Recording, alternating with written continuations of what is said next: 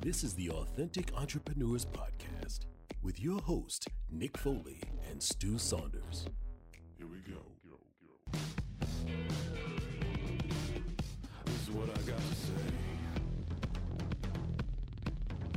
Hey, welcome to the very last episode of our summer season of the Authentic Entrepreneurs. Just me here today. My friend Nick, co-host Nick, is up in Belleville doing whatever he does up there, running his companies, being awesome, being a dad, kicking butt, taking names. But I'm down here today to share a very special episode of the Authentic Entrepreneurs as part of our summer series. This is with the late, great Sean Stephenson. He recently sadly passed away, but Sean has a story that every entrepreneur should hear, should see, should be part of. Sean was given 24 hours to live. He defied all the odds and lived to 39 years of age. This podcast covers all sorts of great things, like kind of his journey, his story, his adversities, his view on life, his view on victimhood, his view on what his dreams and goals were. And it's just such a great podcast because Sean really does give you that perspective we talk about a lot here on this podcast about sometimes as entrepreneurs, like, oh, woe is me, victimhood, my followers are weak, I don't have enough people buying my service or product or whatever it is.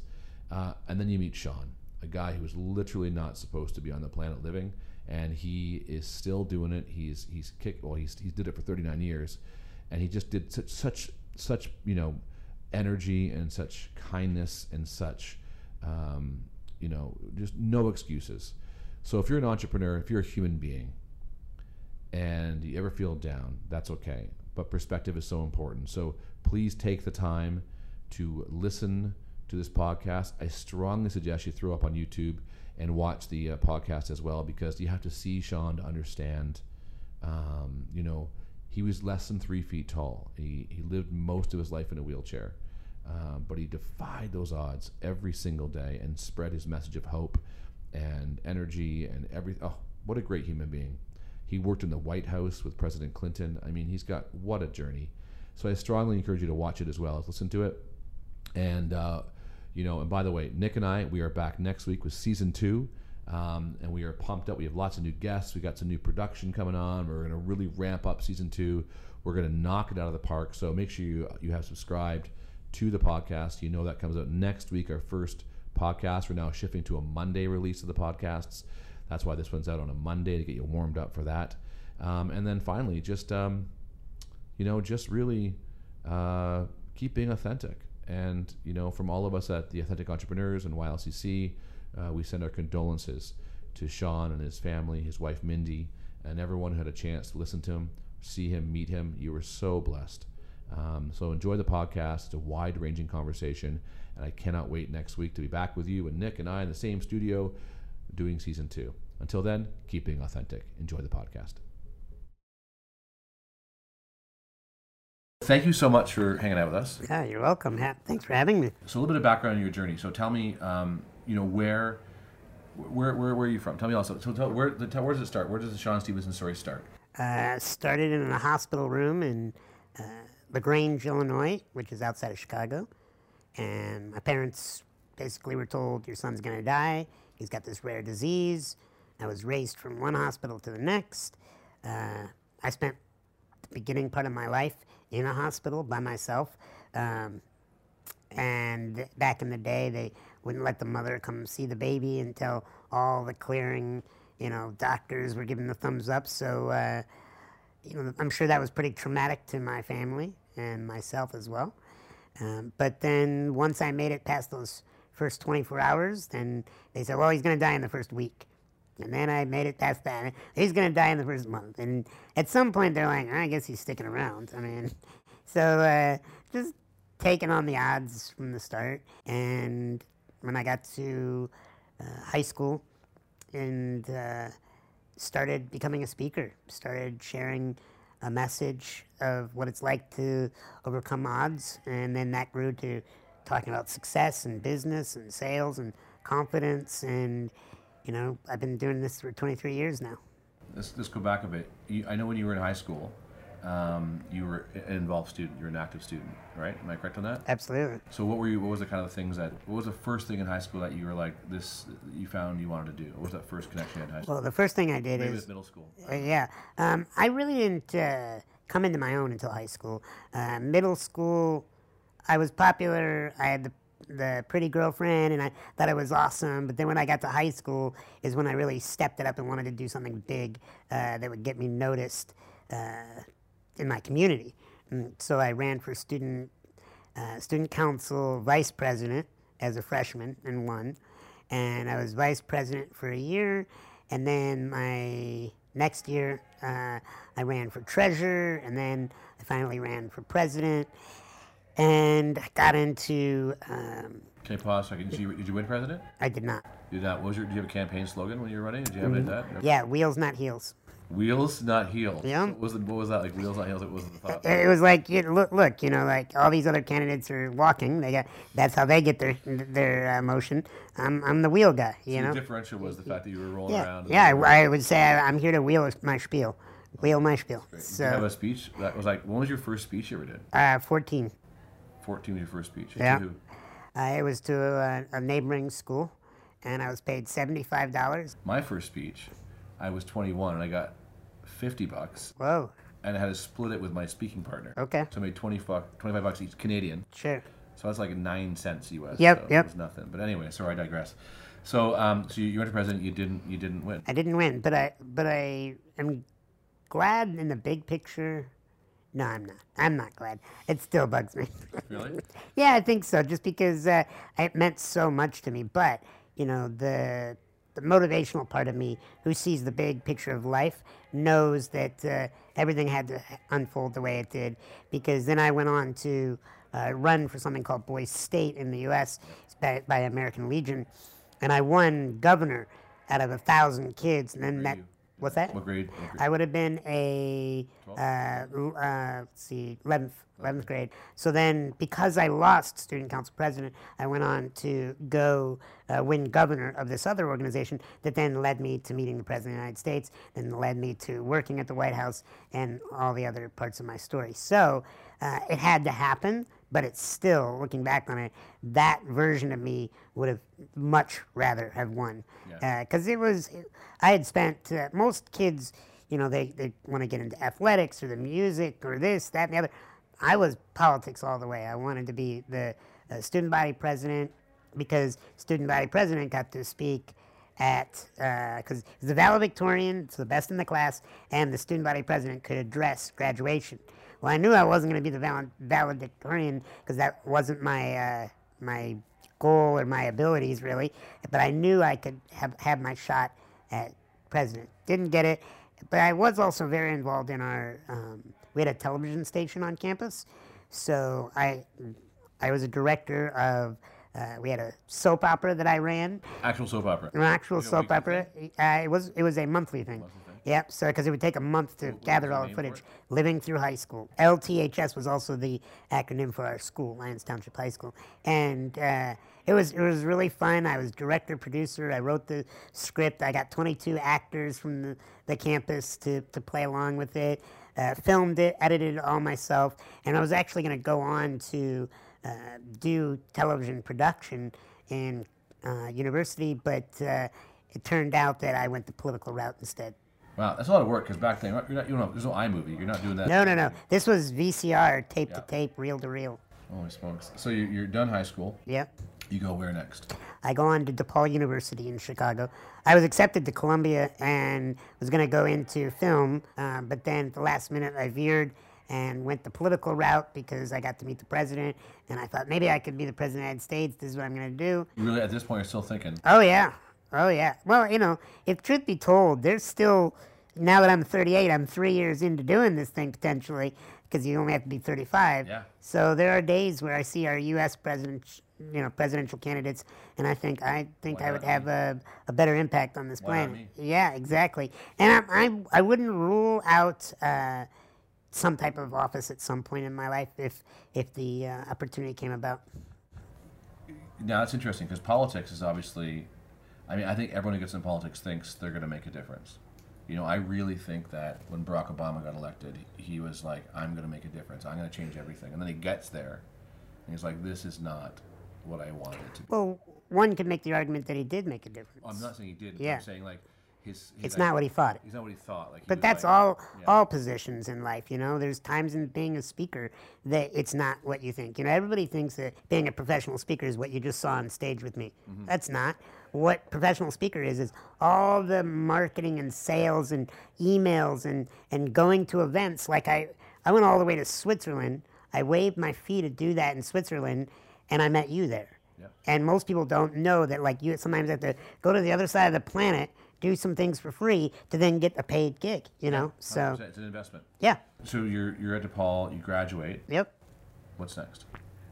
You graduated with what? What was your degree? In political science. Yep.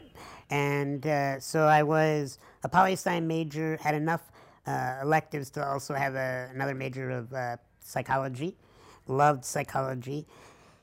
But this whole time I continued to do speaking, for money. Right. And what was cool about it was... But back then you were speaking to students mostly. Yes, all students. Yep. Occasionally I would speak to a hospital, or I would speak at like a convention or something every once in a while, maybe a small company. But it was mostly... I spent 12 years speaking just to kids. And... what would happen is, because I was in college and taking classes, I would leave my... Remember the little cassette tapes? Yes. I would leave my little cassette tape recorder on my desk with my friend to leave on my desk, I should say, while I was somewhere in the country giving a speech to another university or high school or elementary school.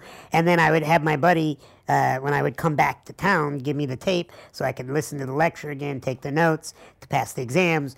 And some teachers loved it because they were like, wow, you're out there making a difference and you're doing my class.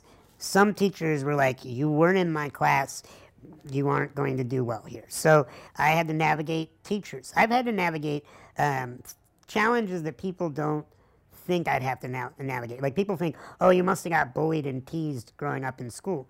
A little bit, but more of the challenge was dealing with my friends' parents. Like, they would say things like, well, we don't want our children hanging out with Sean. They would either say to me, we don't want them hanging out with you, or to my parents, we don't want them hanging out with Sean because they won't get the exercise if they're not outside, or they're just going to get, their brains are going to turn to mush playing video games. And so there were a lot of times where parents would talk my friends out of being my friend. It made me angry, but it more made me sad, like, because I didn't feel like they were seeing the big picture, that I was going to teach their kids other things than just playing out in the woods. They would have enough time to do that with other friends. So, you learn to navigate challenges as they come. Yeah. So you graduate. Yep. All done university. Yep. Next was, well, because I continued to speak, so now I'm starting to make as much money as my professors as a professional speaker. So I was like, well, I already got a gig here. I got a speaking career. So I just continued to develop, and I started speaking to corporations. At some point, and this is going to sound bad, but I'm just going to say it. At some point, I aged out because the girls I was interested in, I was way older then, and that just became weird and wrong and illegal, and so you just don't want to go down that road, right? So then I was like, all right, maybe I should start speaking to companies, because then these women I could meet and talk to. And finally, the best thing that ever happened to me is when I got married, because I could just stop thinking about that and actually just be a professional speaker. Right. And as embarrassing as that is, it's the truth. What's your next speech? In Denver, Colorado tomorrow. For who? The Cayman Islands Travel Bureau. So different. Little different. Yeah. Is the message similar? Similar message. Yeah. Some of the stories might change a little bit, but the message is still the same. You got to be your own best friend. You don't want to throw the shoe back at people. Your customers are people that they need to know you care about them before they will give you any money, and you actually do have to care about them. What do you feel? I have a friend of mine who speaks, and he says he does corporate work. This sounds weird. He does corporate work to buy his Audi. Yep. He does student work to fill his soul. Mm-hmm. So where are you in that spectrum? Do the youth audience like today? How's that differ to you? Like for you? That pays my groceries. No. Buys me a Starbucks coffee. So what's the difference? Well, every audience brings a different feeling to me. You know, like when you were playing the introductory video at the start of the event, I was tearing up and I was thinking, you know, I don't speak very often to the youth because my schedule is so busy with adult talks now, that it's good to every once in a while come back here, you know. And it was a little bit of a hike to fly to Toronto and then drive at 10 o'clock at night, 2 hours. And I was cold, and I'm with my wife, and I'm like, why are we doing this? And then I hit the stage, and I see these beautiful smiles and the future of tomorrow, and I'm like, this is why we do this. Yeah, as a speaker, I think too, often people don't realize the stage is where you love to be, but getting to the stage is the tough part. Absolutely. So, okay, let's go on from here. So, what is it you're hoping an audience like of young people like today? What are you hoping they're walking out of that with? Like, what is, if you could summarize, if you could put it into like in a succinct thought? Sure. Yeah. What is it? I would say love yourself. That, as cheesy as that sounds, it's challenging to go after your dreams. It's challenging at times to be told, no, that's not going to happen for you. You know, when I wrote my first published book, we were turned down by over 24 publishers over the course 3 times over the course of 3 years. When I came out with a television show, we flew back and forth between New York and LA, and I heard things like, Sean, nobody can relate to a little man in a wheelchair. Sean, no, the only reason why you got to work in the White House is because of your disability. Sean, you know, maybe you can just speak to students, but why should adults listen to you? And we got that book finally published. We got that TV show finally on the air, just from my sheer vision of saying, you don't see what I see. And that's why when I show up into an audience like today, my goal is to let these powerful young men and women to learn that your vision has to be so clear that no one else might be able to see it. But if you see it, that's what matters. I know that you did the movie, The 3 Foot Giant. That was a TV show. TV show. Oh, sorry. TV show. I meant that. Sorry. And that was a lot of work for you to get that done. Mm-hmm. I mean, I know the story a little bit background because you told it. But it's a crazy story. But you connected more with something else. Yeah. So. Tell that story. Yeah. So it took 3 years to get that TV show. It took 3 years to get that TV show. They spent $500,000 to make that show, and only about 70,000 people saw it. And then, fast forward a couple of years, I'm sitting, procrastinating, working on a project, and I turn on my webcam, and I hold up Post-it notes, because I had lost my voice that day, and I normally would make little videos, but this day I just decided to write my message on Post-it notes, and that video took me 2 minutes to film. Other than the equipment that I had, it didn't cost me anything, and that video went viral and started going up 1 million views an hour until it reached over 250 million people. Wow. And why is that, do you think? What do you think the difference is? Why was that? Why did that connect more than anything? Why did that connect with 250 million people? Yeah, I think that... And what was the ultimate message? The ultimate message was, I'm sorry you have to go through the pain in your life, but it's what's making you stronger, so I wouldn't take it away from you. And you got to love yourself, you know, and the reason why I think it went viral to that level is because I was just loving them. And I wasn't asking for anything in return. There was no marketing pitch. There wasn't, because I've had people say like, oh, you should put a logo on that, and you know, you should get paid to do that. And I said, the moment somebody can smell that there's a corporate agenda, that there's money attached to it, and I'm all for money. I think it can do a lot of good things, but the moment somebody feels like they're being sold something, it has a different aspect for virality. Does it feel sincere? It could feel sincere. I mean, there's some great commercials, but people love spreading great content that the only mission is to just do good. And that went, I mean, Stu, I could do things for the rest of my life, and I may never have an accomplishment in terms of reach like that. That was hard to believe. I just kept hitting refresh. It filled up my heart and my head because I was like, holy cow, look at this thing. And day after day, it just kept going. Bigger than a cat video. Huge, huge. I mean, I've never seen something go that viral. Yeah, that's amazing. So All right, so today, 2018, where are you in your life now? What would you place yourself on your journey of life, 2018? So where I'm at in my journey, I'm now, this is going to sound interesting, but I'm making this, I feel like cheesy as this sounds, like a caterpillar that's now like curled up, and I'm going from this crazy extrovert who's traveled the world doing all these speeches with all these people. I'm actually now exploring my introverted side. I'm spending a lot of time by myself. I bought myself a motorized wheelchair besides this manual one. So I get up in the morning and I head out to my favorite coffee shop with a journal. And I'm really getting to know me and figuring out some of the things that are important to me. So like I'm working on a screenplay for a movie that I want to write.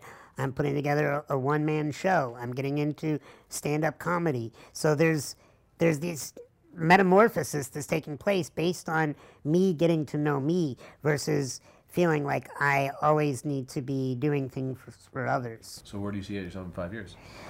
That's the ultimate question, and it's hard to say because you're only judging yourself on where you are now. Sure. Where would I like to be in 5 years? Yeah, where would you like to be in 5 years? I would like my comedy career to really have taken off. I think that I could be even bigger as a comic than I've been as a speaker because there's nobody like me out there. And laughter is so important right now on this planet. So it's fun to educate and teach like I did today, but to create moments where people can laugh, that's where we release the stress. What if somebody could laugh in their day that then could cause them to not do something down the road that could harm somebody else? Like that's the power of laughter, is releasing that stress. So 5 years from now, I'd like my comedy career to be really taking off already. And I'd like some of my writing projects to be complete, like my screenplay being turned into, a really good movie. Is your screenplay about what? It's about, yeah. So I won't give you the total details. I might steal it. Yeah, well, I need to protect the intellectual property. 100%. But it's taking everything that I've learned as a therapist for the last 18 years and making it into a 90-minute drama where people could never maybe go through therapy in real life, but that movie is therapy for them. That's fantastic. So here's a couple more last few questions. Yeah, take your time. If you could send a tweet out, no, screw that. If you could send a text message out to every human being on the planet, so there's a Tim Ferriss has a great thing about having a billboard. If you could do one billboard in the world to say something for everybody, what would that billboard say? That your message, your thought, succinct. So I'm more modern. People aren't doing billboards. So text. You could text every person on the planet with something. What is it? I mentioned it earlier, but I still stand behind it. Is love yourself and take good care of yourself. Because there's a precursor to self-love, and that's self-care. Because when you take care of yourself, mind, body, and spirit, then you begin to trust yourself. And when you trust yourself, then you can begin to love yourself. But it's a process. Care builds trust that then builds love. So I would say probably take good care of yourself so that we can make this world amazing.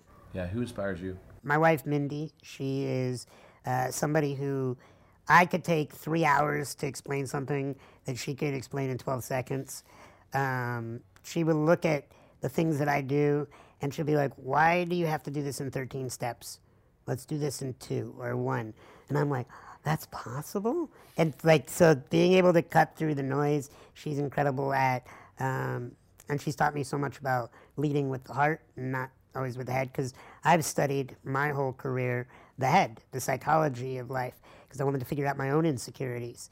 And her sciences and studies as a doctor were in heart intelligence and leading with your heart. So learning a ton from her has been extremely valuable. I met her. She's all right. She's all right. She's all right. I'll keep her. Where can people reach you? Like, how do they get a hold of you? How do they connect with Sean? Yeah, I'm a lot of places. I would check me out on Facebook. You can look at, I think it's facebook.com /the Sean Stephenson. Another thing is you could check out my podcast, which we'll link all this. In the yeah, so my podcast, you can go to a website, theSeanStevensonShow.com. And what do you do in your podcast? I help people find their message and their voice Some people want to do that through blogging. Some people want to do that through speaking. But I help people find their voice and get it to millions. As a speaker, what is the one thing you love? What is the one thing you don't love? I unify the crowd so that they don't need me anymore. And I love that moment where a crowd comes into a room and they're kind of looking around, even with adults, not just kids, more so with adults probably, where they come in and they're looking around and they're not really talking to each other. And I take them on a journey of emotion for an hour. And then they're all connecting and hugging and laughing and talking. And when I leave and I'm watching from a distance that this crowd is now one, that's my favorite. Because that means I created more leaders, not more followers. My challenge, travel. As I get older, it takes more out of me.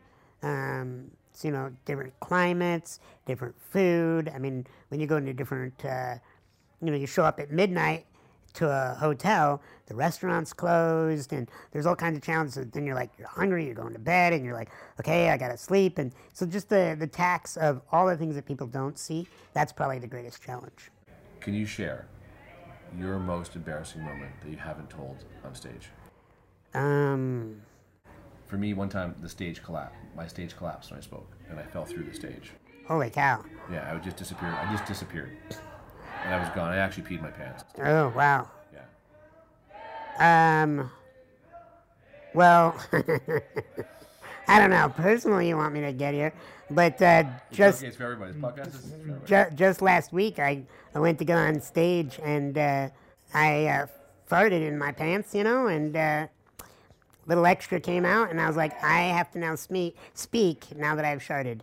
And that was an awful, awful moment. This is why I listen to this podcast, because you get this interesting information from exactly. Sean. Sean, thanks for hanging out with me. Thanks for having me. Thanks for changing lives. Thanks for being you. Don't change. I won't. All right. Thank you, brother.